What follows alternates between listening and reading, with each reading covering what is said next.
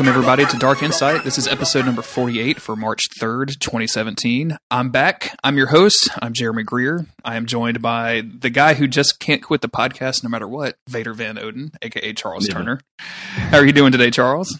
Yeah, good, thanks. Good. We also have a special guest today. It's one of Charles' personal friends, if I'm to understand that correctly. Reagan, how are you today? Yeah, good, thanks. Welcome to the show. Thank you for guesting with us. Yeah, thanks for the invite. And I can tell by your voice that you were definitely from Scotland.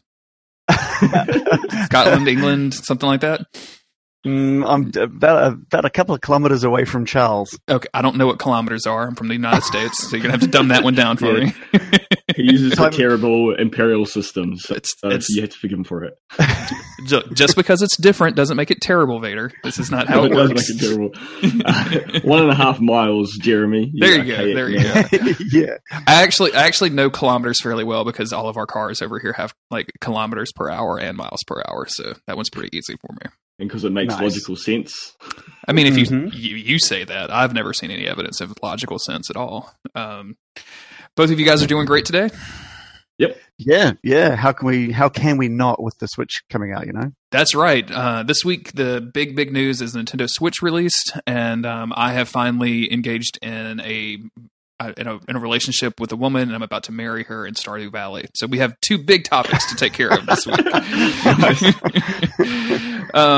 First, let's get our standard, our traditional weather update out, and I guess this one's probably going to go pretty quick since you guys are a couple of kilometers away, as you say, from one another. What's the weather like over there, Vader?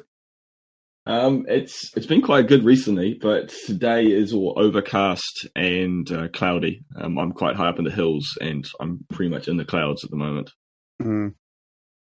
Pretty much the same here. I think I'm a little lower down than Charles, but yeah, it's pretty much what we're getting used to from this year's summer, to be honest. Yep. Cool. We actually finally got it was warm, and now it's finally starting to chill out. Like we're not, we just have not had an actual winter this year, which is kind of bizarre. Like right now, everything outside feels like it's springtime. Like it's a little chilly today, but like basically it's like early spring, and it should not be early spring in Louisiana. It should definitely be cold outside. We're killing the earth is what I'm saying. Yeah. Our last day of summer was our best day of summer. Yeah, easily. We're officially into autumn now here. Nice. I'll be looking forward to autumn this year because I'm sure that our summertime, which is always just horrendously hot, is going to be even worse this year because, yeah, like I said, we're destroying the earth. So, yay. We have a pretty big show, but we have kind of a tight time limit. Charles has to run towards the end of this, so we're going to try to not breeze through stuff, but we're not going to have our normal listener feedback section. And we also kicked Brian Wade off the podcast because we know he takes too long to talk. He was supposed to be with us today. Maybe possibly look forward to Brian Wade and another special guest next week, depending on how schedules work out. Before we get into the Switch, let's just talk about some general games we've been playing. Reagan, do you have anything non-Switch that you want to talk about? I've been playing a little bit of The Witcher 3 outside of the Switch. Okay. So I sort of came late to the party on that one. I put a few hours in and then got distracted by other massive open world games. So I kind of got back into that, and there's a pretty damn good game. Ooh, man, it's massive too, isn't it? Like you just wander around that game for what feels like years. Yeah, and I found out recently that it really relies on you reading a lot of the bestiary kind of inputs as well. Mm-hmm. Like I was up against, I think it was one of the, like I said, I'm not far in, but I was up against one of the werewolves early on. And I was definitely high level in it, but I just couldn't take off enough damage, faster than it was sort of giving itself back health. Mm-hmm. And it was just a matter of trying to figure out exactly, like go through the bestiary, find out what I was doing wrong. And that's pretty cool. It's pretty cool for a game to actually rely on you to do that. And if you don't, it's just frustration and makes you want to kill yourself. So it's pretty good. Yeah, you can, if you go into the bestiary, it like gives you what they're weak to and what they're strong against and things like that. And like what kind of oils you should coat your sword with. And none of that matters for me because I'm a weak man baby and just moved all of the combat sliders down to the easiest possible level because I hate the combat in Witcher 3. I just cannot stand it. So yeah, it's not the best combat. See, I didn't really read the bestiary that much, and I had the difficulty up on harder. I just kind of, I don't know, just cheesed my way through it. Maybe, I don't know. I never really had too much trouble. Every podcast to have that guy, and Vader's going to take the role of that guy now. You don't post on GameFAQs often, do you? That sounds like a GameFAQs style response. No. Why don't you just get good, Reagan and Jeremy, says Vader. I don't remember one boss being terrible. I was down like a cave. It was when you're dealing with that first kind of witch you come across, the blonde one. And I got to a boss, and you couldn't exit the cave because you're locked into it. And I had broken all my swords. And so it was like a 25-minute fight of just using my fire and then running away and then charging it, then using my fire. It took forever. Why do you always get into those situations? You did the same thing with Yorm and Dark Souls 3. Yes, I did. I actually did that same thing in the the Painted World in my first playthrough of Dark Souls 1. I went into there and I hadn't bought the repair box for some stupid reason, and my sword broke that I was using, and so I had to actually find a new weapon, and Priscilla was very hard. Should have just left. Shouldn't have aggroed her.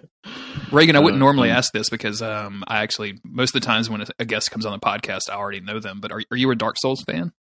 I have had very little experience with Dark Souls. Charles has been trying to get me into it, and I did go through the first couple of hours relatively recently. Mm-hmm. I got it all installed in PC with the high-res texture pack and mm-hmm. Basically being able to play it like in 1440, which is really nice.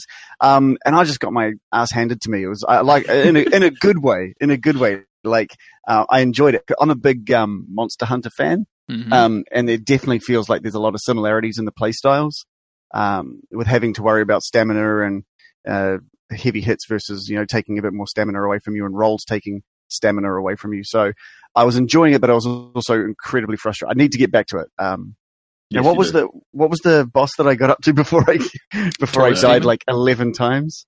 The Taurus demon. Oh yeah, the Taurus demon. Yeah. So the next time I load it up, I'll have to try and take that guy on again. Yeah, Reagan, he was streaming it, and I don't think I came live. I think I watched it afterwards. Yeah. And I kind of, while I was doing other things, editing something, I was watching it on the second screen. And it was very fun to see. I loved when you climbed up onto the tower with the Taurus demon, that it jumped up. I'm pretty sure that gave you a big surprise. Oh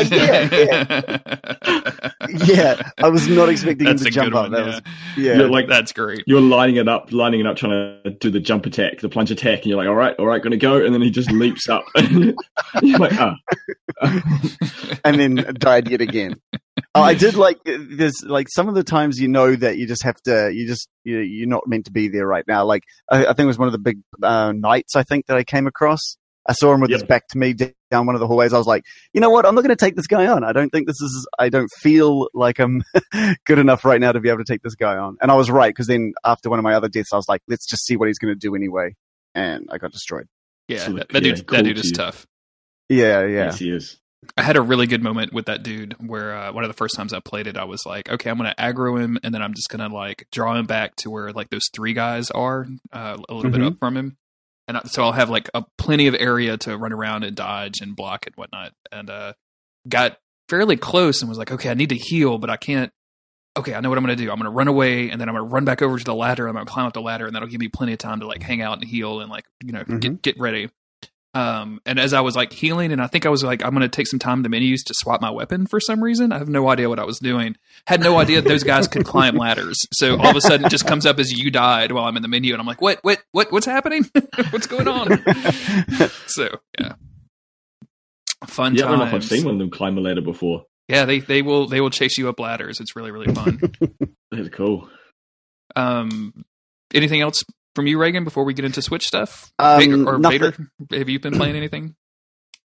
The Call of Neo was still real, and so I still played some of that this week and last night after playing some Zelda.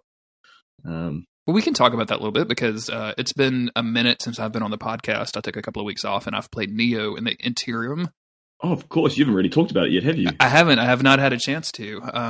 And I didn't, just to stress, and everyone out here people listening that saw my stream, that's literally the only thing I've played of Neo. So if you were watching that the whole time, then you know exactly where I got to. I really, really enjoyed what I played of that game. I think that game has been done a disservice by so many Souls people calling it a Souls-like. If you go into it just treating it pretty much like an action RPG game, despite this kind of similarities to Dark Souls as far as the camera angle and the stamina management, it's not that game at all. I'm very confused by a majority of the systems in that game. It's really, really telling when I was like killing somebody and it came up and it said like, you got a new title or something. And I don't remember exactly the wording, so forgive me. And I was like, okay, cool. And someone in my stream was like, so if you go into a menu, you can use that. You got a point. You can have like a passive buff. And the passive buff was like, find 10% more arrows or something. I don't remember what it was. Yep. And then a little bit later, I get like another title. And I was like, oh, okay, I know what to do now. I'll just go into this menu. And I was like, but I don't see any points. And then somebody else in my stream was like, no, you have to hit R1 to go over to a whole different title screen. And somebody else was in my chat. He was like, I have 40 hours on this game. I had no idea that was there. Like, what? What are you? So there's a lot of like really weird and optional stuff that's in there that I think is probably going to get in my way a little bit. But I chose that really, really cool weapon that I can't pronounce. It's not the spear. It's not the axe. It's not the sword. It's the chain thing weapon. The chain. Yeah, the chain weapon. And that thing is just cool as hell. Like, that thing is just so much fun. And as you play with it, as you use the weapon, like you upgrade the weapon, like you get additional skill points. And the first thing I did was get the scorpion come here move. And I really like that because you can drag enemies to you and like combo them. And then I also really liked the first time I ran into is it Yokai or Yokai? Yokai, right? Yokai. The first time I got to a yokai, I tried doing it because I was like, I'm going to drag him here and like pull him off his feet or whatever. And it totally didn't work. Like I landed it and then I got drugged to him because he's so big. Oh, that's awesome. Yeah. Like, it was really, really cool. Like that was a neat moment in like how the combat mechanics work. But I really enjoyed it. I'm looking forward to going back to it in 2019 when I have more time to play video games. Yeah. Tell me about it. Where are you at? Have you finished the game yet? No, I up until yesterday I haven't had much time to play. Game's been quite busy, but I think I'm probably maybe halfway. It's hard to say. I'm in the late in the third area, and I know there's at least 5 or 6 areas. So, yeah, and that's not the areas on the map that you see, Jeremy. That's actually you leave that region and go to 5 other regions. Okay, so that game is much bigger than I even thought it was originally. It's very big. Yeah, I've got to a point where I'm reasonably powerful. Like, it starts off and the game is very difficult to begin with, but once you start learning some of these mechanics, like if you can get sets of armor, you get perks and bonuses. And so I've got the Warrior of the West, which is one of the NPCs you meet reasonably early on. I've got his gear and I'm still using it because it just buffs my attack quite drastically. I think I've got like a 30% damage bonus in total. And then I've got a sword that I've added on that damage, mid stance damage bonus of like 18% or something crazy. And so I'm just melting health of the enemies now. And it's become a lot more actiony than it was from the beginning. Did you see that video that was floating around Twitter of like the juggling? The juggling, yeah, the 1,000 hit combo or what have you. Like, that thing was so cool looking. That was the first moment I was like, okay, this tells me more about Neo than anything that I've ever seen or heard from anybody else. Is the ability to like continually change your weapons and just keep an enemy in the air for combo after combo after combo. Like that's super cool. And I don't think you could probably really pull that off outside of because I think that was in a dojo environment, so it's probably some sort of like training session or whatever. But that's still really, really cool. Well, I don't know, because that was, I think that was one of the jewels that you have that if I saw it, I only saw it really briefly on my phone, so it was real small, so I don't know. And the guy was just getting bounced around, so I'm not sure who it was he was fighting, but I think it was one of the jewels you have at the dojo. So it definitely is possible. Outside, probably, well, I'm assuming. But yeah, there's a lot of variety with the Guardians and the different, there's so many different play styles you could go with. I think one of the things to keep an eye on is that on your armor, there's actually stat requirements, but it's like way below, down, like underneath all the other stat buffs that the armor gives you. Mm-hmm. So it's kind of hidden. and I missed it for a while. And you still can wear the armor. It doesn't really come up with a message saying that you're not able to use this. It just doesn't give you the perks. Oh, so well, you're that's wearing good to know. it. That's a Neo Pro tip. And so I was running around with armor on that wasn't giving me its full benefit, and then I kind of clicked, noticed it, and like just put up my strength by 1, and then it just like doubled my damage pretty much because of all the perks. And so, well, pro tip and also that I'm an idiot and I missed it in the first place. Reagan, yeah, are you you mentioned that you were playing Dark Souls on a PC. Are you a PS4 boy as well? I've got everything. I'm a huge gamer, so I try and get all the consoles. I'm a bit weird like that. But I think my main sort of gaming machine at the moment is just the PC. But I am really excited to get Horizon at some point when I've finished Zelda, I reckon. Wow, you just really set me up for just a good, clean segue right there, because I have been playing some Horizon Zero Dawn. Nice. I picked it up, and similar to Neo, I've only got like the first 4 or 5 hours into it. I don't know why I keep buying video games that I can't play, but here we are. I don't even really know how to talk about Horizon. I had a lot of hope going into Horizon, and I think I had a little bit too much hype going into Horizon. Are you about to destroy my hype for it? No, I don't think so. Okay, good. It depends on what you were hyped for, because I was looking at this game, and maybe I just haven't gotten far enough to really open up and give me all my combat options yet. But I've so far been, but the thing that I was looking forward to the most, which was the combat, has been the part that I'm having the least fun with. So they start you out with like a bow and a melee weapon, which is a spear. Very quickly, they kind of tutorialize you into getting something called a tripcaster, which allows you to basically shoot an electrical cord 1 spot, 2 spots, and it creates a line between, so that you can bait enemies to rush at you. And then when they hit the cord, they kind of get an electric shock, and they go into a position where you can get a critical attack. And then right after that, I got the weapon that I've been looking forward to the most, which was called the ropecaster, which anybody that's been following me on Twitter for the last couple of years knows I've been very excited about the ropecaster. And unfortunately, for a while, wasn't it? It was literally my Twitter handle for a long time. So like this should tell you something. Whenever I go, for whatever reason, whenever I look into like the Twitter stats section, it still holds ropecaster there. Like it doesn't take my current handle, which is really weird. So I still see it from time to time. But the melee weapon, you have an R1 and an R2. R2 is obviously like a stronger attack, but there's really no combos or anything. There's no locking on. Huh. So I get to a lot of situations where whether it's humanoid enemies or whether it's some of the dinosaurs or the smaller creatures, where I'm just swinging wildly and I'm trying to do it. This reminds me of Monster Hunter in a bad way. One of my problems with Monster Hunter when I played it was it was really, really difficult to hold the camera and to also be able to aim attacks at the same time. Like that was pretty complicated maneuvers. I'm kind of feeling the same thing here. And then like the weapons, I was really hoping that they would be kind of more awesome, and just like the general movement would be more awesome. And I'm not, again, maybe I just need to upgrade my alloy, right? Like maybe I just need to keep continually get it upgraded, and just, hopefully she'll unlock more combos and more movement abilities and things like that. But so far, I'm not hugely impressed with the game. It's very slick. It's very, very beautiful. It has a photo mode, which just like go follow NeoLoki55 on Twitter, because he's been producing these beautiful, beautiful pictures out of photo mode, which are just amazing looking. I was really hoping for basically Monster Hunter HD. That's what I was sort of looking for with Horizon. This is probably that. It's very, very story focused too, at least at the beginning. I haven't been cut loose into a pure open world yet. I think that's what I'm about to get into. But like for the first 3 hours, it was leading me by the nose through go here and do this thing. And part of that, at one point, like on my way to go do something for the story, I ran across like a thing with this guy that was trapped by some small dinosaur. So I freed him, and he was like, well, my daughter's over here looking for a spear. So I had to go save her and find her spear and do this whole thing. So like there's stuff like that.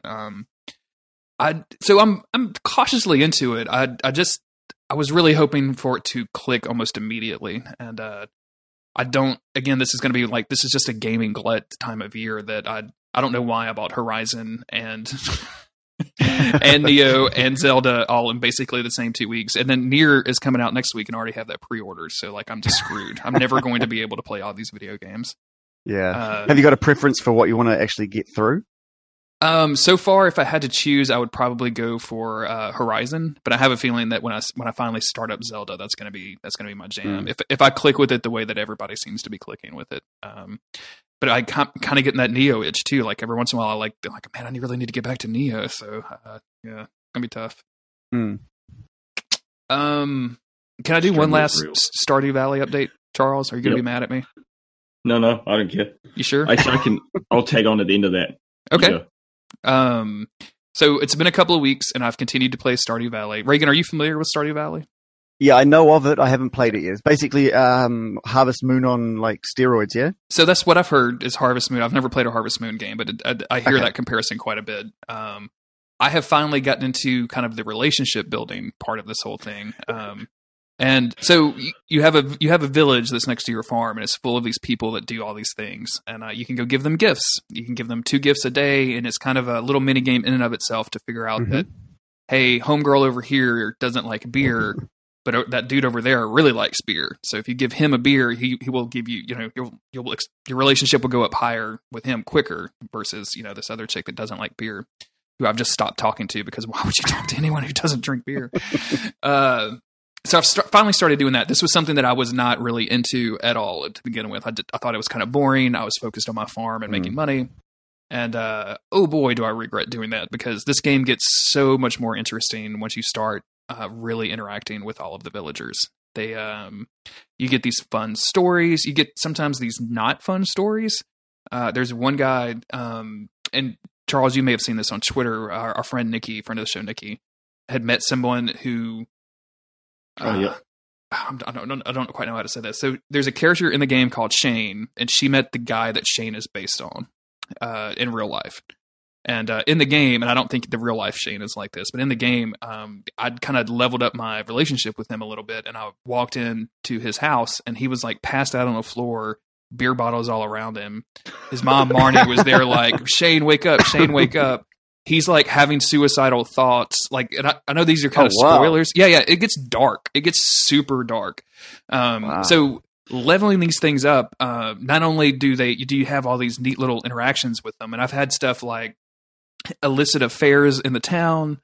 I've seen like undiscovered crazy things in the sewers that you're not really supposed to see. Oh, cool. Saved a guy from suicide. The homeless guy guy with all the beer bottles. They weren't the beer bottles you'd given him. Is that that's the bummer thing about it, is like beer is still the best thing to give that dude. So I still have been giving that guy beer, despite him having like a raging alcoholic problem. And I'm good friends with his mom. But he's still at the bar every night. Like, it's not my fault. Like, I'm just giving him a beer. He's still at the bar. So there's all kinds of like weird, interesting stuff with that. I finally got to I guess kind of at the upper end of the tech tree. So I'm kind of out of stuff to build, and then discovered a whole other thing with a bunch of magic buildings that will kind of, I don't want to go into spoilers, which seems really weird for like a farm crafting game, but like part of the interest in the game is to see what you have on the other side. And I feel like if I told you that there was a blah, blah, blah, blah, blah, blah, like it would kind of ruin some of that surprise, but it's some real quality of life stuff. Like, it's some stuff that will really help you out and help you make more money. So. The thing I'm really excited about with Stardew Valley is that it's coming to the Switch. Like, it's the kind of game that I don't really want to sit on the couch and play. It's the kind of game that I would play on the bus. So it's kind of feels like it's more of a handheld style game. So I'm looking forward to getting it on that. Absolutely. And the Switch version was just announced as the first version that will have multiplayer. The first console version that will have multiplayer, because they've announced that the PC will have multiplayer first, which I don't know what that's going to look like a multiplayer version, but I would very much like to go see, Chris Mosher's farm, because me and Chris, who's also been on the show in the past, that's all we do is talk about Supernatural and Stardew Valley with each other. So I would love to go like visit his farm and see what's up. I don't know what that would look like or what the point would be, but also if like maybe they gave me a red soapstone so I could go invade and kill Chris, like that would also be good. We did mention Dark Souls is Stardew Valley. Dark Souls is Stardew Valley, absolutely. So I finally leveled up. There's a selection of single people in the town, and I finally leveled up my relationship with one of those. Ironically, and this feels very creepy to me. It just happened to work out this way that it looks like I'm going to end up marrying this chick Emily, which I have not one but two sisters named Emily. So this is just very creepy altogether. But I'm finally going to marry somebody, and then we're going to have a couple of kids. And I don't know what happens after you have kids. I hope I can send them out to pick my crops for me because that's getting kind of boring. But surely you can make them do chores, right? Like, hey, kids, go milk the cows. Like, that's what you have kids for. Yeah, absolutely.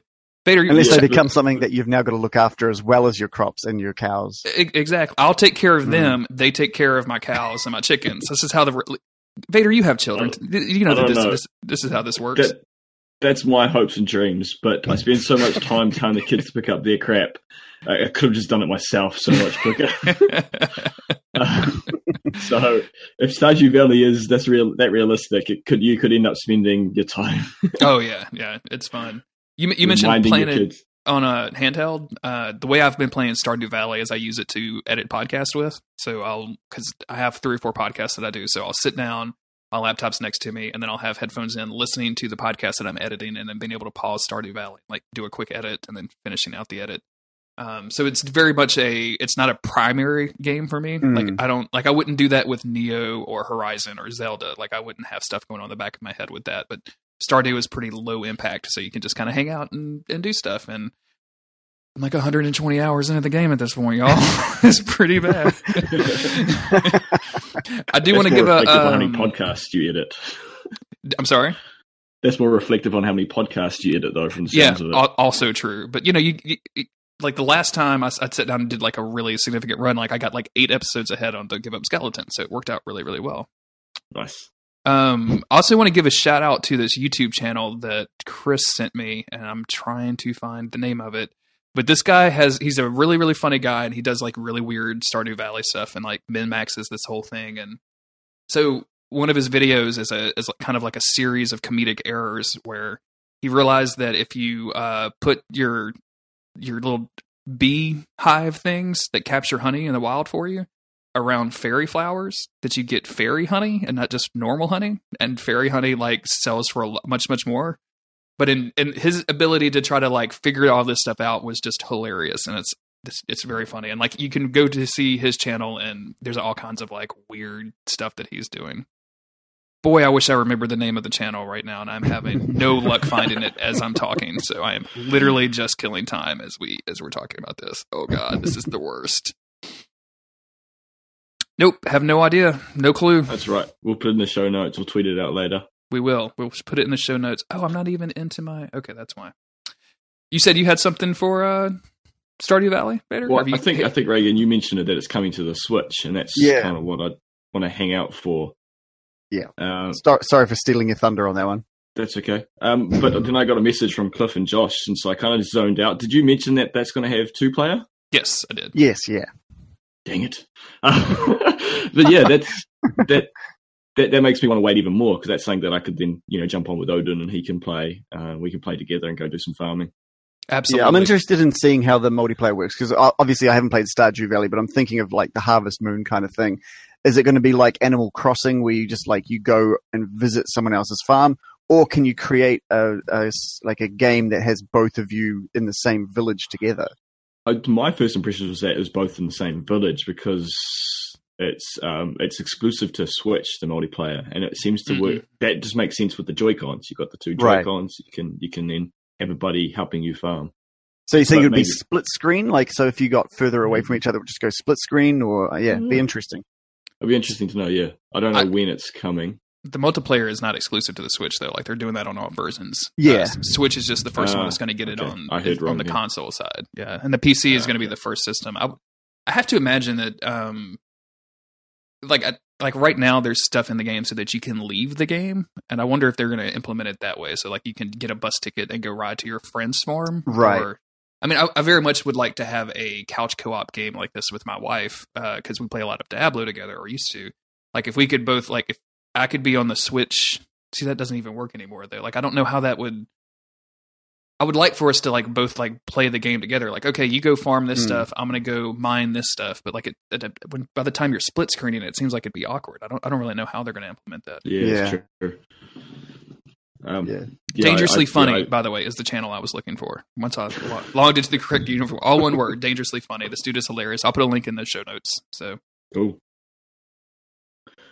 Before we get into Twitch chat, after we began, we had a couple of DMs from our buddies that ask us to mention a couple of things. Yes.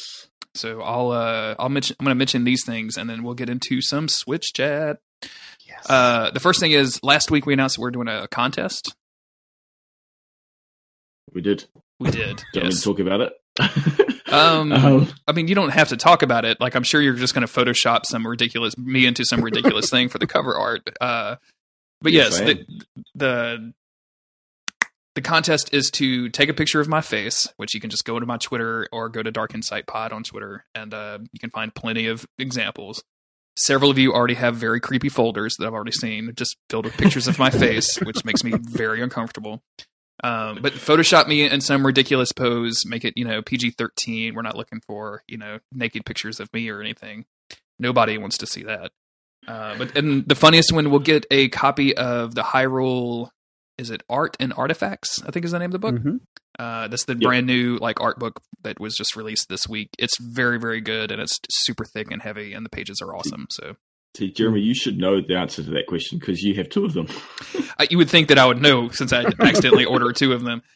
I almost did it again, by the way, with an amiibo because I had pre-ordered a Zelda amiibo like a long time ago. Anyway, doesn't matter. So yeah, send those to the Twitter or submit them to our Facebook, and we will make a judgment. A couple of people have asked, like, what's the deadline on this? And I don't really think we have one, so we'll probably keep this going for a couple of weeks. I think you announced it last week on last week's episode, so yes. Maybe like a month from then, like that would be enough time. We've had a couple of submissions already from Jake Lionheart on Twitter, and like, yo, Jake. Oh my God. They're so good. They're so good, and they are kind of embarrassing too, so yay. And the second thing that our other guys wanted us to mention is just how great and supportive our community has been over the last month or so. I don't know what it is, but we've kind of had a big increase in listenings and downloads and things like that. So thank you. If you're staying around, we really, really appreciate it. And we don't really have a Patreon or anything like that. So if you're feeling kind of supportive and you want to help us out on the show, tell your friend about it, or leave us a review on iTunes, or tweet at me with a picture of my face in a video game, I guess, and maybe win a book. Yes, all good stuff. All good stuff. Anything else before we get into Switch stuff? No, I guess we've got some more games to talk about with the Switch. I figured we'd do all that in one big section. So if people want to skip the Switch stuff like me, they can. No, I'm kidding. Jeremy's out. I'm out. Yes. I'm just gonna go get my gamepad and like stare at the title screen of Breath of the Wild for a little while and see how that works. So before we get onto the Switch, so you buy amiibos. You've got a couple of these Zelda books. You've got Zelda on Wii U. What made you obviously a Nintendo fan? Mm-hmm. Yeah. Mm-hmm. So why didn't you jump on the Switch? It was basically impossible to pre-order. And, right. I'm not going to go like stand in line to spend $400. Like, I'm just not going to do that. Like, not that I have anything against anybody doing that or anything. And then since I couldn't get a pre-order, which I probably would have done the night it was announced, the more and more I thought about it, the more I just didn't see an appeal of it, especially with Zelda being on the Wii U, which would have been my make or break game. Like if they had come out with Zelda, Mario, Splatoon, Stardew Valley, like if they had a little bit more, a little bit deeper of a launch lineup, I would have considered it. And then also, I'm not much of a handheld guy. I literally play all of it on my video games at the house. So the idea of like taking this device or paying for a device to have this portability thing that I'm not going to use is kind of, So not saying I'll never pick it up. Sure. But just for right now, I just couldn't justify spending $400 on a console, much less New Zealand prices, which is like $9,000. Well, I sort of forget that sometimes, like in New Zealand, the idea of quantity is never really an issue. Like, if you didn't pre-order, I had a friend who didn't pre-order who went and picked one up at like 9:00 last night. So there was still a couple left. So I kind of forget it's not the same as over there where if you don't pre-order, you've probably missed out. And they like Amazon didn't have pre-orders. I've reading on Twitter today, people are saying like, oh, Target has one, or Amazon Prime Now if you live in Seattle, or or Best Buy if you use Google Payments will ship you one right now. Like that stuff like that is popping up. But if I can't just get it delivered to my door or walk into a store and get it without worrying about lines or ticket numbers or anything, like I'm not going to worry about it. And before you get me wrong, I literally did this for a Wii. Like I went to a Target at 5 a.m. on the coldest day in Arizona and stood in a fucking parking lot for no telling how long to get a Wii, and that was worth it. But yeah, at this point, I was just like, I can probably wait. Especially, really, the thing that I think I don't think they'll end up regretting it. But man, I'm so glad that they put Breath of the Wild on a Wii U, because that would have been my make or break game. It's probably stopped them from getting a few sales of the Switch, right? I think so. It's obviously stopped you from picking one up, and it's undoubtedly stopped a whole bunch of other people. Oh, there's a lot of people on Twitter. I know CJ is playing it on the Wii U. There's that guy that was on Twin Humanities, whose name I forget, whose name is like Martin something, that's playing it on the Wii U. I've seen a lot of people say like, oh yeah, got to get this coat of dust off my Wii U from last time I played Mario Maker so I can play Zelda now. I didn't realize. Like struggling though. There still seems to be plenty of interest in the Switch. Like it's not like. Oh yeah, absolutely. Oh yeah. There's plenty of people. Nintendo finally understood what marketing is. Yes.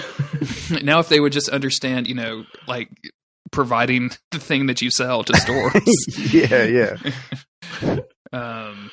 I didn't realize how rare and a little bit hard to find Wii U's have gotten. Like, I kind of assumed that once the Switch was coming out, we'd start seeing a reduction in price across those. But apparently they've stopped making them, and they're getting even more expensive. So, hold on to your Wii U's, everybody.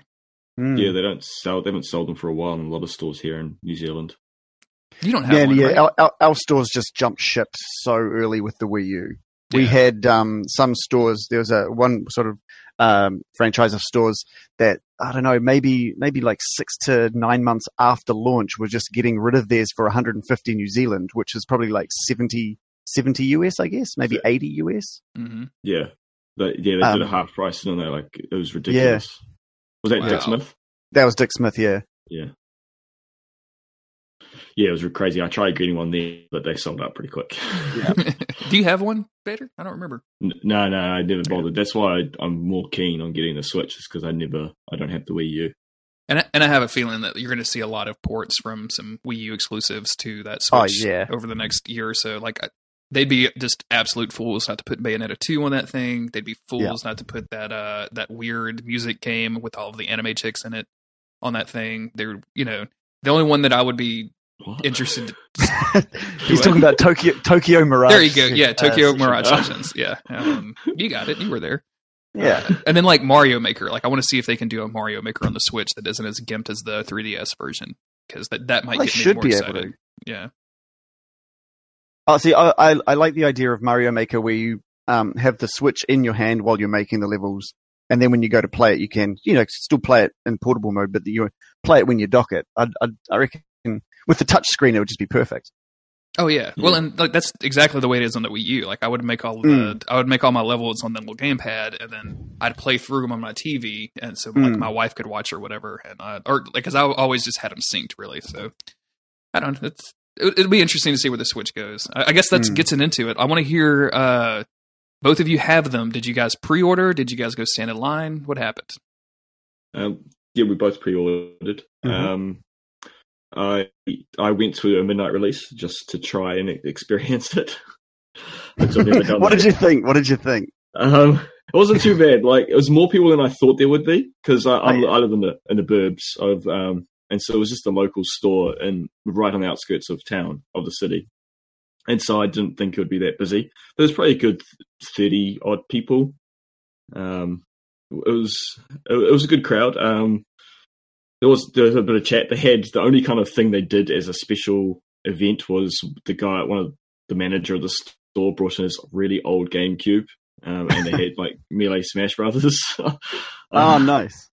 On there, and like, but one of his controllers, like analog stick, had like snapped off, so it was like a nub that you had to like play with. And so a bunch of people kind of gathered around there. I ended up just chatting with some with this guy a little bit older than me, and then a young, like a 17-year-old kid who's like super, like, it was super into his Nintendo stuff. He was like, he knew all what was going on and everything, a lot more than I did. And we just chatted and kept, because we got there at 10:30, they opened the doors, and so the idea is you could pay, and then at 12 they just hand it to you and you could leave. So it was a good experience. It wasn't as weird as I thought it would be. Yeah, it was fun. They sold me a new case for my Switch that I wasn't planning on buying because I hadn't seen pictures of it, and it was really cool. So I bought it while I was there. It's the Legend of Zelda Breath of the Wild case. Oh, that blue one? Yeah, has Link on the front. Yeah, it was cool. I kind of wish they had. I'm sure like big like Nintendo stores would have more like special things happening. It'd be cool to like have, I don't know, like prizes or something. Have more of a special event. But it was really just a bunch of tired nerds sitting there waiting for their console, which I'm pretty sure is exactly what I told you it would be. Yeah. It was a lot more friendly than I expected to be. People were quite chatty, and it was quite funny that the store EB Games, which is GameStop here in New Zealand, is the same company. They had just got like 2 or 3 giant Snorlax bean bags, from Pokemon. Oh, cool. And they managed to sell 2 that night to some people who obviously had way too much money. They could afford the Switch and a $250 bean bag. Oh, wow. But it was kind of fun seeing the excitement of other people getting into it. I was excited, but not as excited as some of the other people. And I ended up showing up just a 9 a.m. opening of a standard store, basically. No big fanfare, just maybe about half a dozen people just waiting for the store to open so they could pick up their Switches. Yep. Yeah. So tell me about the hardware.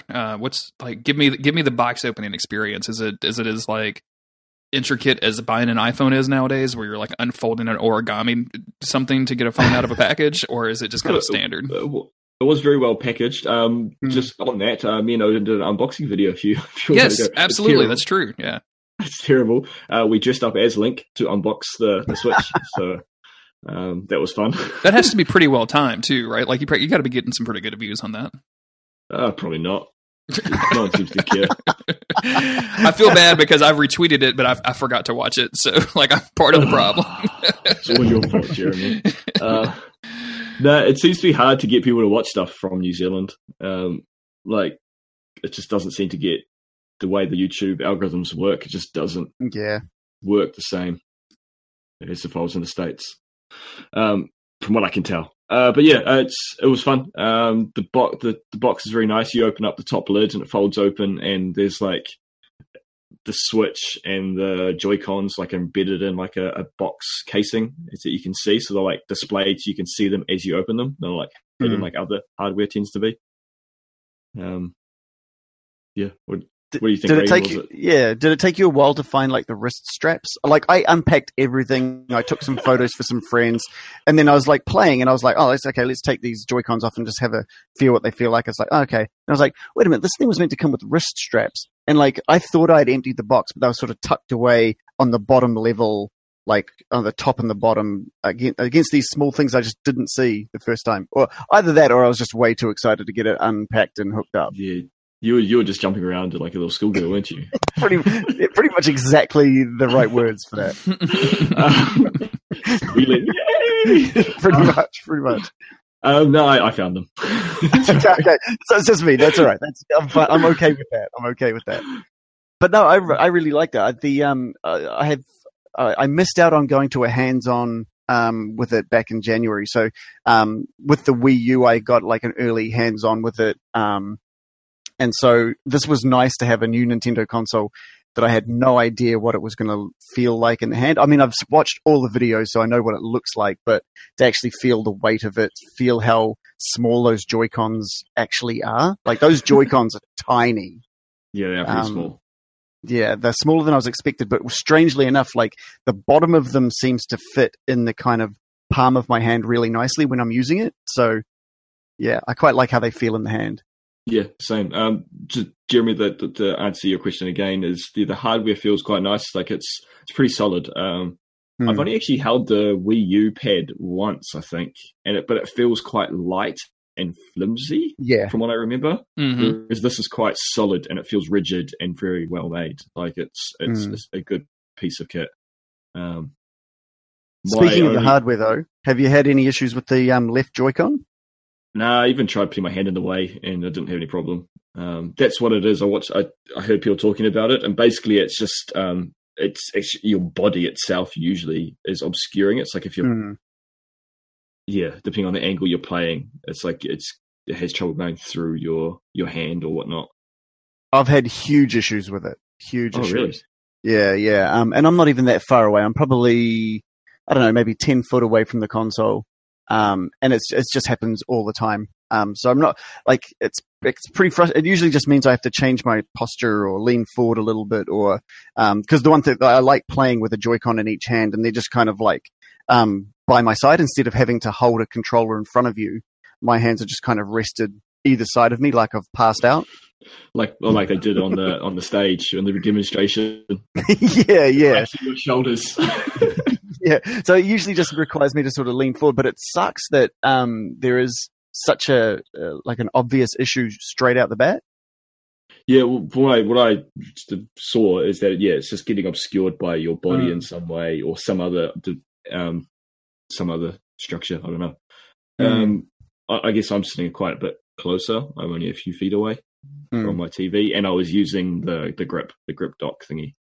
Oh, okay. So I never had problem. Was it just what game was it? Was it all games or just all games? All games. Oh, interesting. Yeah. And supposedly people were saying that the launch day update fixed it for them, but it hasn't been the case for me.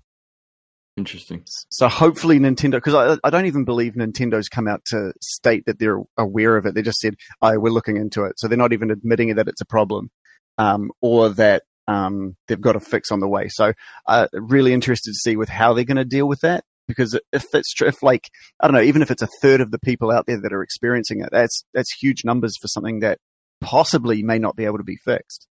Yeah, that's true. I guess we'll probably push people to getting the Pro controller for a lot of games. Which is also completely sold out around here. Right. Yeah, and like super it's very hard to get. And also $70 goddamn dollars. Jesus. Yeah. What are you doing? Yeah, I was about to say, that's insane. When I saw it was 70 here, I was like, what is in that controller? It does have HD Rumble in it. Have you played anything that utilizes that yet, Vader? No, I really haven't had a chance. I've really just been playing Zelda. I can't speak apparently. Rumble, I kind of forget Rumble happens. Like when it's done well in games, it kind of just helps with the immersion and just the experience. You kind of don't notice it. I only notice Rumble when it's like really weird. It's like, why is it shaking right now? But yeah, so I haven't really noticed it too much. And as I say, I played mostly in the grip. In the grip controller. Yeah. So I will have to try some other games later. Yeah, the only one that I've felt it in was Fast RMX or Fast Remix or whatever. I've heard it being called both, so I'm not sure what it is. But at first it felt like a normal Rumble, but it wasn't until I kind of concentrated on. I'm like, okay, I need to feel what this HD Rumble feels like.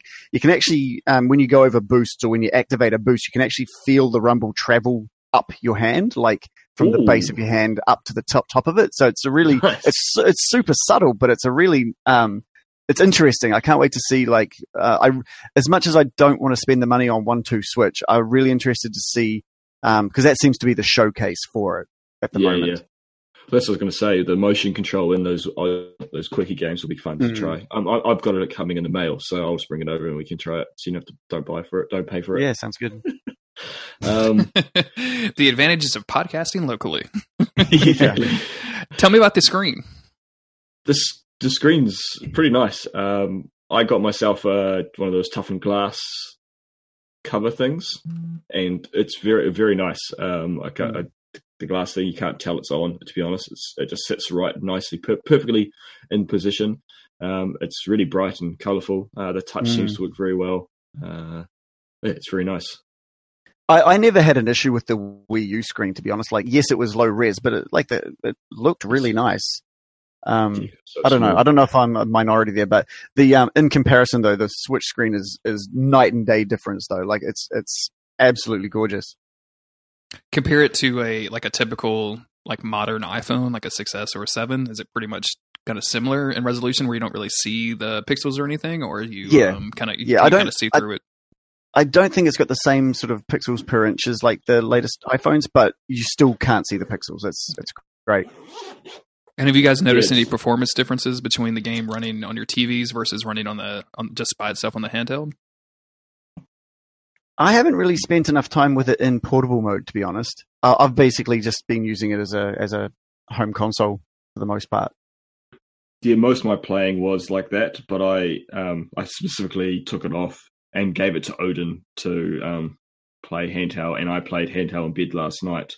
And yeah, it works fine. It's awkward to hold. I'm not used to handheld, so it's kind of, you almost feel like a crab trying to grab it. Because that's one of the things I have had issues with is the button positioning. I guess I'm so much of a Sony pony. I'm just so used to where the buttons are. Have you said the word Sony pony out loud before? That seems like it's that can't be a common expression, right? Yeah, have you ever heard that? No. Oh, no, yeah, I'm sure that's a thing. That's all. It's probably a derogatory term. I don't care. It rhymes. It sounds fun. That does sound fun. Anyway, the positioning of the buttons, the main 4 buttons above your right analog stick, is a bit odd for me. And it's taken, and it doesn't help that all these flipping consoles have different numbering and symbol things. Like they're all switched around, and so like it's taken months to get used to the Xbox. And when they say X, it's not where the Sony X is, and now the X is where the triangle is and where the Y is, and so it's just because I'm switching to in the consoles. I keep pushing the wrong button, and I keep blowing myself up in Zelda with the bombs. Right. The button position, even the buttons beneath the left analog stick, I find hard to kind of get my thumb to. Yeah. Having them directly below is just, it doesn't feel as, I don't know, naturally placed as the D-pad would be on pretty much any other controller. And yeah, and that's just due to the nature of the beast, I guess. That's what they've gone for. I have got more used to it, and I think time will tell.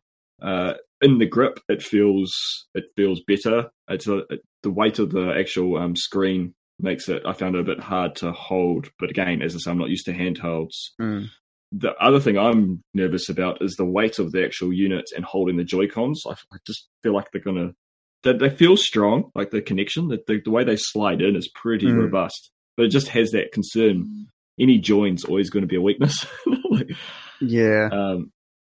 Although it does feel pretty sturdy. Yeah, how's that snap like that they were advertising on all the time?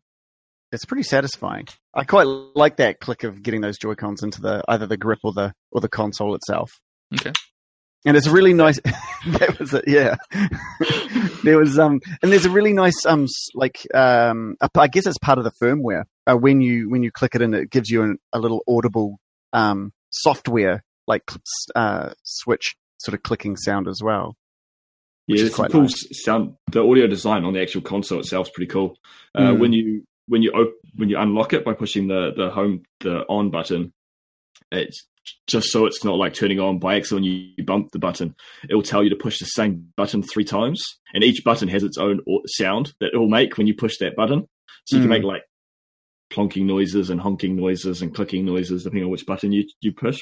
Is it the way that like modern 2D Mario games sound when you jump, like when you get that third jump, that dang, dang, dang kind of noise? Yeah, it sounds like that. Yeah, that'd be great. But yeah, it's a very nice little console. There's a few little cool things, like when you put it in the dock, it's not sliding into, like usual like dock. Like if you got like an iPhone dock, the phone is the female end and the dock is the male end. The actual male end's on the actual Switch console, and it has little buttons, and so when you put it in, the little buttons get pushed by the dock, which are just physical like little bits of plastic, and then the little plug slides out into the dock, which is very cool because it means it's not going to get broken as easy. Looked into it way more than I have. I haven't even looked at how the connectors worked. So thank you for that.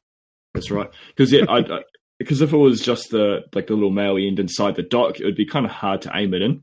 Whereas now you've got like two little pilot sprongs inside the dock, which will slot in, and when they slot in, they hit like a release, which pushes the USB-C plug from the switch into the dock, which is I think that's really well designed. Yeah, that is. Oh, and what's that? Kickstand gate. The kickstand works. I'm really considering how nice everything feels. That kickstand feels terrible. Like it is like bad. Such a crappy piece of right? No, it's not that bad. But it's still very bad. Like I'm really underwhelmed at the quality of the kickstand. I like that it can be popped off because I can assume at some point a third party is going to bring out a much better kickstand. Are you going to have to break off the existing kickstand and like?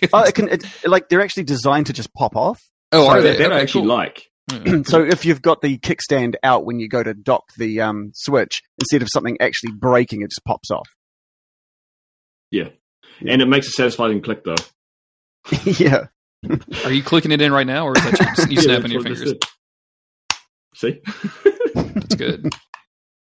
The other thing I'm really impressed with the Switch is how well it multitasks. Like, if I'm playing Zelda, hitting the home button and going into the store and selecting downloading or buying another game, and then going back to Zelda, maybe taking a screenshot and then hitting home and posting that screenshot to Twitter or Facebook. It's all super quick. It is so quick. It's probably the fastest multitasking console I've seen, I reckon. Easily. That is good to hear because that's one of my problems with not even just the Wii U, but like the PS4 has problems. Just, hey, I want to share this thing. Okay, well, click. Okay, now, do you want to do it through Twitter or Facebook? Twitter. Click. So it's nice to hear that they can actually move speedily through menus. Yeah. The whole thing is really fast. Like I remember when the Wii U first came out, and everyone was complaining about how long it takes games to launch, and even just getting to settings. It's all just instant now, which is fantastic. I guess the solid state of it helps. Yeah. Same with the Breath of the Wild. I plugged in the little cartridge, and it was just instantly it installed and was ready to go straight away. Like there was no mucking around. It was pretty slick. Speaking of cartridges, have you and Odin given it the taste test? Tasting the cartridge? No. Please tell me that nobody has licked a cartridge on this podcast. Oh, so you guys haven't been up to date with the? Oh no, I've been. Yeah, yeah, absolutely. I'm up to date on it and already over it because of how fast the internet moves nowadays. Sure, right. Yeah, I don't know what you're talking about. Without going too far into details, just get Odin to give it a taste test and see what he thinks. I don't want him licking my cartridge. Yeah, I don't blame you. They've apparently treated the cartridges with some sort of material that makes them taste terrible, so that children want to accidentally eat them and put them in their mouths and swallow them. Okay, that is genius, fun. Right? I might get Odin to do that now. Make sure you got that webcam going when you do that. It is actually really genius, except it's done the opposite thing for adults. So now you've got fucking 18 million YouTube videos of Breath of the Wild cartridge tastes terrible. Really weird. But it's so Nintendo as well. Who else is trying to solve that issue of kids picking things up off the floor and eating them? I think it's amazing. Me too. It is pretty cool. I've done that. It's nice to even thought about that. It's the same with Nintendo always though. The friend and the online accounts, I just don't know how they work, man. It's not like PSN or an Xbox Live. It's just I have no idea what account I'm logged in as. And this is the thing that's really really gone backwards. They announced they weren't going to use friend codes, and they've got friend codes, which was really disheartening to see. But you can still add people that you may have played with in any of their Nintendo apps, which was basically how I just added people. And they reckon, and they're going to add being able to use social media to add people as well. which is what they've kind of done with Miitomo and Super Mario Run and all that kind of stuff. You just connect it to your Twitter account, and anyone else who has attached theirs to their Twitter account, you can just see and add. But if it's just a stranger, I guess, or someone new, you've got to enter in there what their 15-digit friend code, which is ridiculous. I cannot believe that they are still using friend codes in 2017. Like, this blows my mind. I understand that there is a need for parental controls, and Nintendo is probably, out of the three major console manufacturers right now, probably the most focused in keeping your kids safe or what have you. But parental controls exist on the PS4 and the Xbox One. You can kind of very, very, in a very granular basis, determine what your kids can or cannot do on that console. Hell, my TV has parental controls on it. I don't get this need for 15-digit codes. And I saw Jeff Gersman from Giant Bomb talking that because he put his friend code out there in the public, and that dude has hundreds of thousands of followers, and he was saying that he would get a friend request and it would just be a person's picture and their handle, which can be anything that a person changes it to. So it was something like Joe, and he's like, I don't know who this Joe guy is. Who is this dude? You know what I'm saying? It doesn't make a lot of sense for me that they're still using these dumb friend codes. Yeah. It's a bit weird. Because I set up, I had a Nintendo account years ago with my Wii, and that's obviously long gone. And then I set one up with Miimoto. And then when I heard that you could save your online gamer tag, I went and did that last week. And I did Vader Van Odin, like all my other consoles. And then I set up this console, and it's what's your name? It's what's your nickname? I couldn't fit Vader Van Odin, so it's just Vader. And then I logged into the eShop, and I used the same email and my password from what I would have used for Miimoto. But I've never once seen my actual gamer tag Vader Van Odin anywhere. I don't know how it works. I don't know is that only present when I play online games? I don't know. It's very strange. Yeah, there's sorry, carry on, Jeremy. No, go right ahead, Ray. I was going to say, so there's the nickname you would have been setting up would have been for your Mii character, I assume, which is the same as when you were creating Miis back in the Wii days. You just create something and then give it a name. So you could recreate different, celebrities or whatever. And then you've got your online account, which will probably be Vader Van Odin. But until you're trying out an actual online game, I don't know what would show up. Yeah, exactly. It's just weird because the Vader Van Odin is just nowhere. Whereas that in other consoles, that's your identity of your login. It's whereas this, I'm sure it's the same account. It's connecting me to Miitomo people. It's the same way I found friends. As people they found me through Momo. Actually, how did you find me? You sent me a friend request. I don't know how did you did that? I don't know. I don't even know what I've got you added in. Maybe was it Super Mario Run? Maybe. Oh yes, that's what it'll be. I think it was from that, which is pretty cool. I do like that it can say, "Oh, you've been playing with this person in this one of our other products, so here they are." I thought that was kind of cool. Yeah, I've got a couple through Miitomo, which is very strange. But it's not me. It's not suggesting people who don't have a Switch. It seems like it's only people that have Switch that it's suggesting. Yeah. Yeah, I don't. Fucking friend codes, man. I can't believe it's 2017. They're using friend codes. Well, tell me about some video games. I mean, the big one's Zelda, right? Yeah. Tell me very little about Zelda. Let's go. How much time did you put into it, Charles? Probably about 8 hours. Wow. Okay. I think I think you put more hours in than I did. I'm trying to ask a question without it ruining anything. You've made it to the first village that you need to get to? Nah. You haven't? Okay, cool. All right. So I've been taking my time. I spent ages hunting pigs, and damn, they're annoying. See, I think that I've kind of hurried along a little bit. I feel like I'm more interested in the story than I am about just doing what Nintendo wants people to do, which is just kind of explore the world. I'm like, hey, it's a great game. It looks amazing. It plays fantastic, but I'm missing the dungeons. I'm missing structure. It's weird. It's weird and new. Weird, yeah. So I played 8 hours, and I've never actually done a dungeon yet. I don't even know if they're a dungeon. Like I haven't really read up too much on it. there's a big lava volcano in the distance. That has to be like a lava level. I don't know, or does it just have a whole bunch of shrines on it? Like I don't know. I have no idea. That's true. Yeah. Jeremy, you've seen the first hour. You've seen all the first hour footage, haven't you? Oh yeah. I've watched. I'm not going to say everything that they did, but like that last E3, I watched most of the stuff that they did. So I kind of started to pay attention after that. I think I watched one of the story trailers. So yeah, but you guys can talk about whatever. Don't get to just have at it. I guess it's more safe to talk about that first hour, which is your you're restricted from the open world place. It's you can't get off because you're on a plateau. If you jump off, you die. And then you've got to it's like your little mini area. There's like a snow area, and like we all know about the snow that there's now a hot and cold stat that you've got. And I was just too impatient and just ran straight into the snow, and I just kept healing, and I just ran through the snow. So what you're supposed to do is go make a recipe, because I knew about it, but I figured I'd find a fishing rod, but I didn't. No, so it's interesting. Right before the entrance into that snow area, if you go into the official entrance and not just like climb up over mountains and stuff, I guess there's like a little mountains.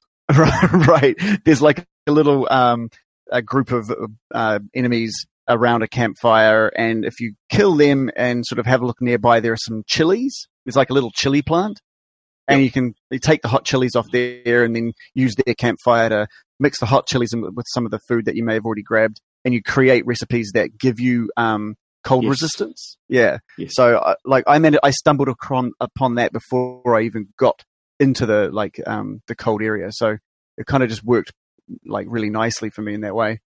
Well, see, did you find the little hermit hut where you read his journal, you read his diary, and it tells you whoever can tell him the recipe, he'll give his nice warm coat to? No, I haven't seen that. That sounds awesome. Yeah, that's in the. As I say, I spent ages up, and I spent like 5 hours up in this top area. Oh wow! And yeah, there's actually a side quest that you talk to him and you get his. And I didn't do it because I just was like, well, it's not that far. Just run through the snow and I'll just keep healing. And I knew about the chilies, but it was the fish. The recipe is meat, seafood fry up or stir fry, something, I don't know. And you need chilies, and the chili, is, as you say, is the food that keeps you warm.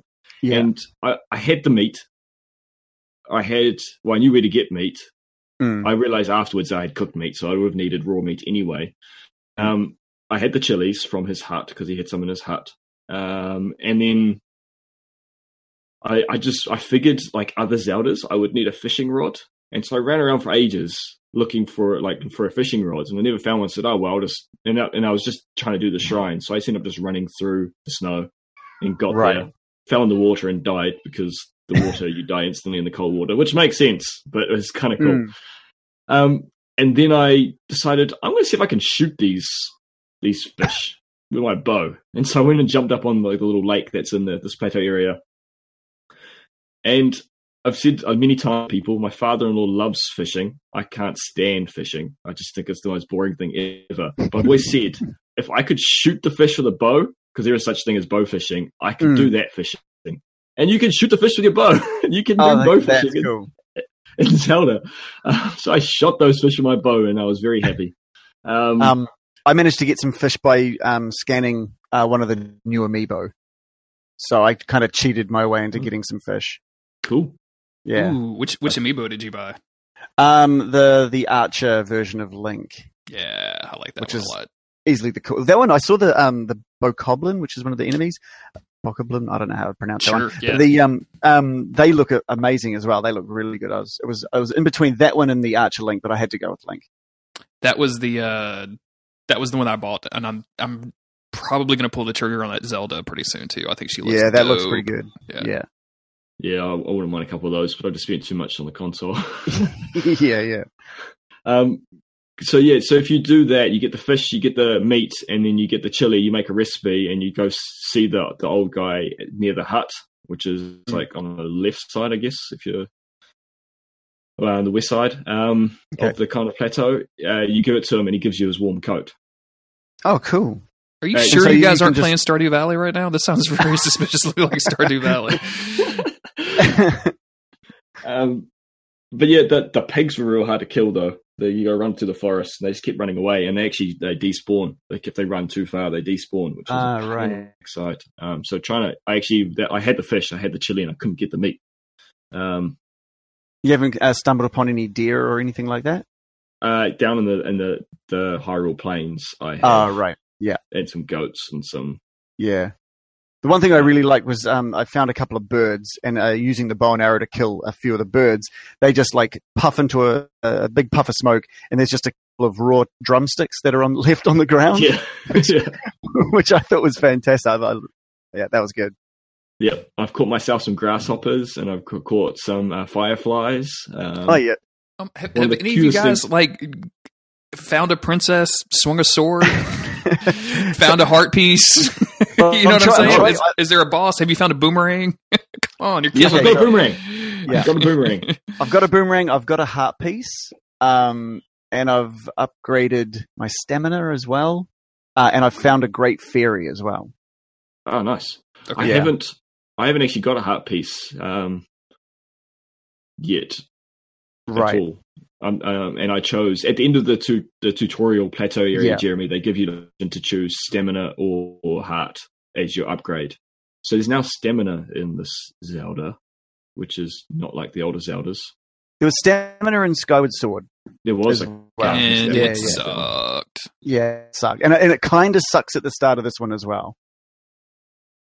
Just because you've got these massive fields and you want to run, and his stamina just gets used up so quickly. So I can definitely see myself upgrading his stamina. Yeah. And it's like people have said, you can die quickly. I got down to the bottom of the plateau and I came across a giant enemy and he killed me one hit. Oh, wow. So, it's fun. But yeah, it's really good. It's, I really enjoy it. It's a lot of fun.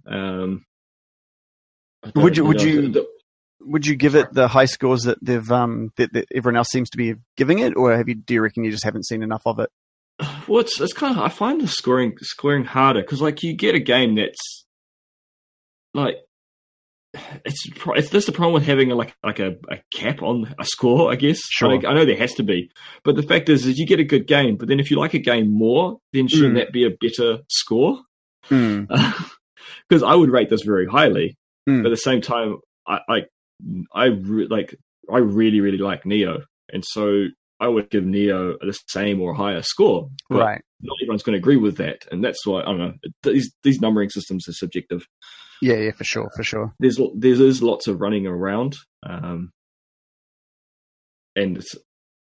it is fun. Like I've caught myself a horse now, and so hopefully that will make things quicker to run around.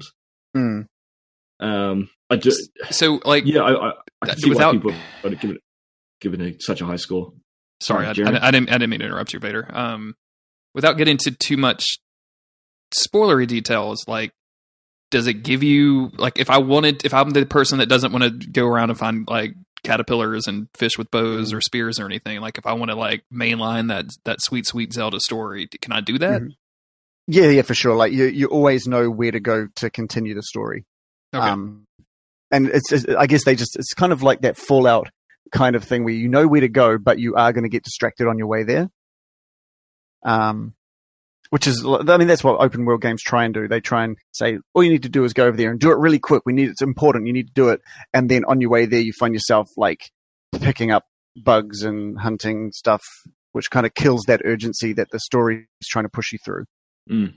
But you'll always know where you got to go. There's always a little marker on your map that tells you exactly where you got to go. Okay, so if I want to ignore all the side stuff, and it doesn't sound like I want to, like it sounds like the entire internet wants to do all of this crazy, like emergent gaming kind of stuff that they've built into this open world. It's it sounds like that's pretty fun, but you can just kind of bypass that and go into the story. Yeah, absolutely. And I'm sure you've already heard this as well. You can also go directly to the final fight if you wanted to. Yeah, I did read like a couple of tweets about that. I thought that was really, really bizarre, but like, okay, sure. Like I get that it just seems so antithetical to what Zelda is as a video game franchise. But again, like people have been saying, Zelda has been stale since Wind Waker. So probably time. But this is hugely switched up. If you're a big Zelda fan, like to me, I miss the old style already, and I don't know. I'm hopefully going to see a bit more of the old style coming through, but with the limited amount that I've played, I'm still kind of, like I said, I'm hoping for more dungeons and bosses because I haven't seen any in 5 or so hours. So it's interesting. Yeah. The other thing you mentioned, the boomerang, Jeremy. I don't hope this is not a spoiler for you, but it's not actually a gadget or an accessory. It's just another weapon that breaks the same as other things. That you have to catch manually. That's cool, though. I like that. Yeah, I thought that was awesome. So you throw it, and then you've got to wait to come back and wait for that prompt to quickly flash so you can catch. That was interesting. I don't know if you've seen this, Jeremy. You can actually throw any melee weapon you have. You can just like hoof your hammer at the enemy. Yeah, there was a really fun story going around with I cannot remember the person who tweeted it. I think it was Austin Walker talking about how he had thrown, like he had his weapons had broken in the middle of like this kind of big fight, and he had picked up like this flaming hammer from after he had another enemy had dropped it, or flaming club or something. Yeah. And like he accidentally threw it at the guy, and the other I don't know what you call enemies in Zelda. I have no idea, but like the dude caught it in midair and like pointed at him like, "That's mine, bitch." And he was like, "Oh shit," which I thought was really really good. So. That's awesome. So I wonder if you can catch any thrown weapon then, other than just, like if someone in that same way that the enemy caught the weapon. I wonder if Link can do the same if someone throws them. Most likely, yeah. It's really simple, but it really does feel like a sandbox world. Yeah, because it just seems like you can interact with everything. Mm-hmm. Like you can walk up to a fire and lean forward with your bow out, like lean into it, and it will like light the torch, light the end of the arrow, and so now you got a flame arrow that you can shoot it to explode. I had no idea you could do that. That's awesome. There's just little things like that. Like even you got your classic Zelda spin attack. And you can go into grass and you can cut the grass, which is a very Zelda thing to do. But if you have a hammer or a club and you do a spin attack, the grass just goes swoosh. Whereas a sword and I really like just little touches like that. I did that with some grass in some area, and it ended up throwing up a little bit of wheat that I could pick up and take with me. So I don't know if you have to do if that's only in certain areas or what, but that was kind of cool. Grass. Yeah. There's also, you can set the grass on fire. So if you want the whole world of Hyrule to burn, you can. You just burn the place down, which is kind of cool that you can do that. It's interesting how much they've focused on the detail. It's a very simple aesthetic looking game. Like it all looks like a painting, and it's not like high res, like fancy pants game like we're used to. Like it's nothing like Horizon Zero Dawn in that way. But just the detail in the world and what you can do is pretty impressive. That's the other thing, Jeremy. Playing as Link and being able to swing a claymore around is pretty cool. Well, all the way back to Wind Waker, they were letting Wink. Wow, they were letting Link, not Wink, use like bigger weapons and pick up weapons like the bigger swords and stuff from the enemies as they would drop them. So that doesn't surprise me as much as like some of this other stuff. Like you can just walk to the end boss. That seems really bizarre. So. It's very different.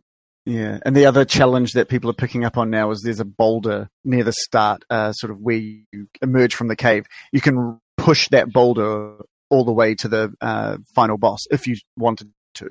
So there's kind of like challenges of who can push fastest, or how can you like take that companion through the game with you. Just a massive boulder. People have too much time on their hands. Yeah. So let's get into some other games besides Zelda. Okay. I only downloaded the demo of Snipperclips. This is the one that Brian Wade really wanted to talk about. Well, I only can talk briefly about it because I only played the demo. It's really cute. It's very very Nintendo. It has a lot of charm, and it's just a fun like puzzle kind of game. And very simple mechanics, but they seem to work quite well to kind of, it's a weird physics puzzle game. Like there's things that move, shapes, geometry, whatnot. And then Odin gets really excited, realizes he can cut my character by running over, pushing the button, and so he just keeps cutting me up into little paper pieces. But it's I don't know what else to say about it. It's very cute. How did the demo do it selling you on the game? It's pretty good, and it's nice that it's not like a high end price game. It's quite cheap. It's only $30, which is appealing. Yeah, I think it's something that I would like to pick up.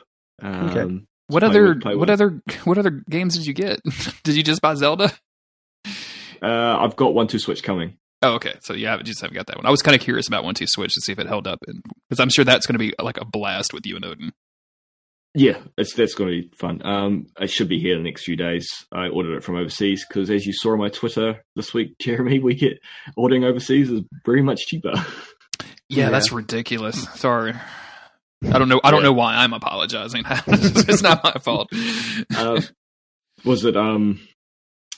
Yeah, I think I posted Stardew Valley is getting a physical release for the PS4, and here it's $70. I can buy it off Steam for $15. I can buy it off the PSN for $23, but the local stores are selling it for $70. I can get it online for $30, $32. It's ridiculous. But yeah, I got so it's coming. I don't know. I think I will get Snipperclip, but I'll wait for my wallet to replenish after my big spend this week. That's really it for me. What about you, Reagan? What else did you pick up with the Switch? Yeah, I grabbed Fast RMX as well, just because I wanted something that would demo the HD Rumble, and I heard that the previous Fast Neo Racing, I think it was, on Wii U was meant to be really good. And it's basically just a F-Zero crossed with Wipeout style arcade racer. With all of the racing games have kind of gone all open world as well, so I've just been waiting for a good arcade style, something that's got a bit of speed and something that you can just blast into different tracks pretty quickly. And that delivers exactly what I wanted as well. So really fast sort of menu system with like no frills. Select a track, select a car, and go. But it's got, I don't know if you guys know much about the series, but it's got like a phase system, kind of like Ikaruga, where if there are yellow boosts on the ground, you got to switch to the yellow phase of your ship, and then you can get a boost. Yeah. And so there's like yellow and blue boosts all over the place, and you got to make sure that you're on the right sort of phase for the different boost to really get ahead and win the race. And then there's little pickups that you can pick up along the way, which just boosts that you can activate yourself. So they're multicolored and depend on what phase you're in as well. So it's kind of a nice twist on just something that's kind of been done to death over the last few decades. But I'm enjoying it, 60 frames a second, which is nice. Supposedly it holds up 60 frames when it's 4-player split screen, but I haven't managed to test that yet. But I'm looking forward to. But yeah, it's good. It's really good. Yeah. Every console launch needs a racing game. Right? Yeah, I mean, it's been a while since Sony have released Wipeout. I thought there would have been one for PS4, but I don't think there has been. Didn't they announced some at E3 this year? They announced like a new Wipeout. I think it's just all the old Wipeouts all in one bundle. Yeah. And yeah. And other than that, Bomberman as well, which is something that was I don't know, like, again, it's way overpriced. It's like 80 New Zealand dollars, I think, for Bomberman, which is, like, it's got a story mode, which has a really awesome sort of Saturday morning cartoon feel to it, but it's effectively just Bomberman. Instead of blowing up the single players, instead of blowing up other human players, you're just blowing up, like, enemies or trying to get to the end goal. I don't know, that game's all about multiplayer, so hopefully I'll get a good blast of that throughout the next week or two.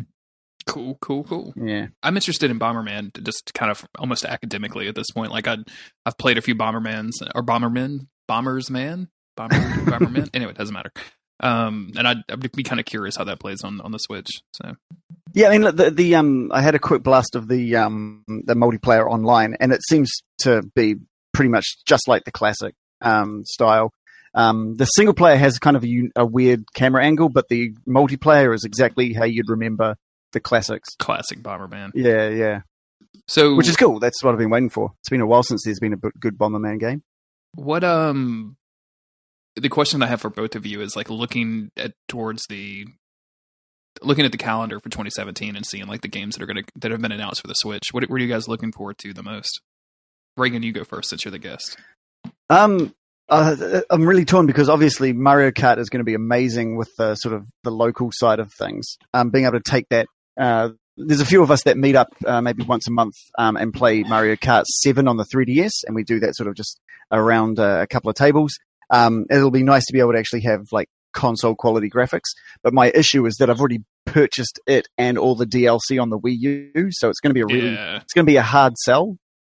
That's going to be a really hard sell. But I think most of the ones that I'm excited about are all the indie games that Nintendo showed off earlier this week. There was some farming game that looked pretty neat. You kind of pixelated characters. I don't know if you know anything about it. Yeah, I'll definitely be picking that one up for sure. So it's mainly the independent games, which is, I don't know. I think it's going to be a really good console for indie games.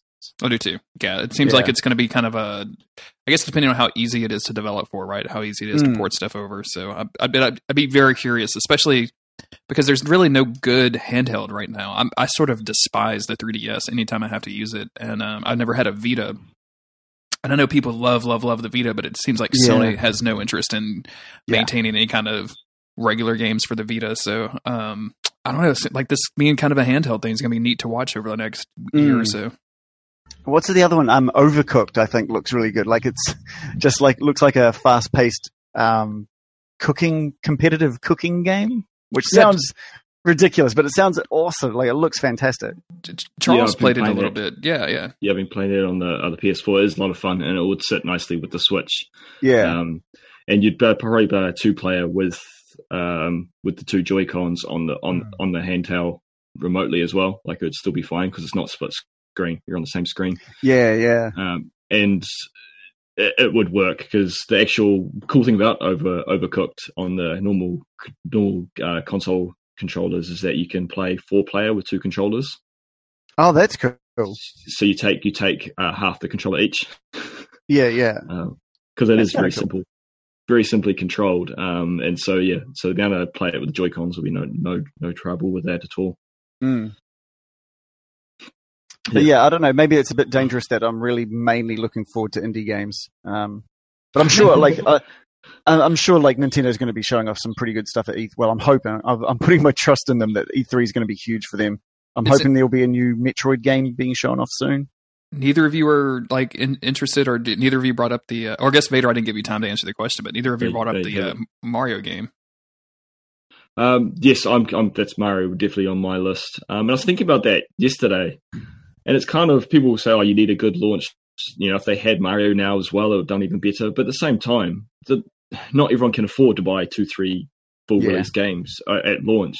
So I think it's kind of smart staggering some of the bigger ones because Zelda's going to take enough people's time. And then then everyone's done with Zelda, they'll have the money and the desire to buy Splatoon and then Mario. I think because I didn't play the Wii U, I'm kind of keen to get Splatoon and Mario Kart because I've only played Mario Kart with you, Reagan. It's the only time I played Mario Kart 8. The last one I really played and got into was the Wii version. So those are purchases for me. Dark Souls trilogy when they release it. Sure, yeah, I'll believe that when I see it. Yeah. I know, yeah, I'm kind of keen. Stardew Valley is one that I'll be looking forward to. The Mario, I'm super excited to play the Mario. I've only played 2D Marios really. I've never played the 64. Oh wow! So I'll be keen. Here's a secret, Vader. All of the 3D Marios are trash. I don't know. A lot of people seem to like the 64. That is controversial. That is trash. I'm not even a huge fan of the 2D Mario games that have kind of like that 3D look. Like New Super Mario Brothers is about my limit. Like otherwise, it just needs to be a 2D game. Sorry, this is how I feel. Wow. Come at me, internet. You can find me on Twitter at Vader Van Odin. Now everyone's going to have to Photoshop you as Mario. That's fine. Yeah, do it. That's absolutely it. Win a contest. You can get a book. I'd be curious, like when we talk about all these indie games and stuff, like I would be curious, have they really talked about pricing on any of that stuff? Are we talking like $10 or $15? Are we talking $20? Or I'm just, not that it really matters per game, like you can't really make a determination on that. I'm just kind of curious with their digital store.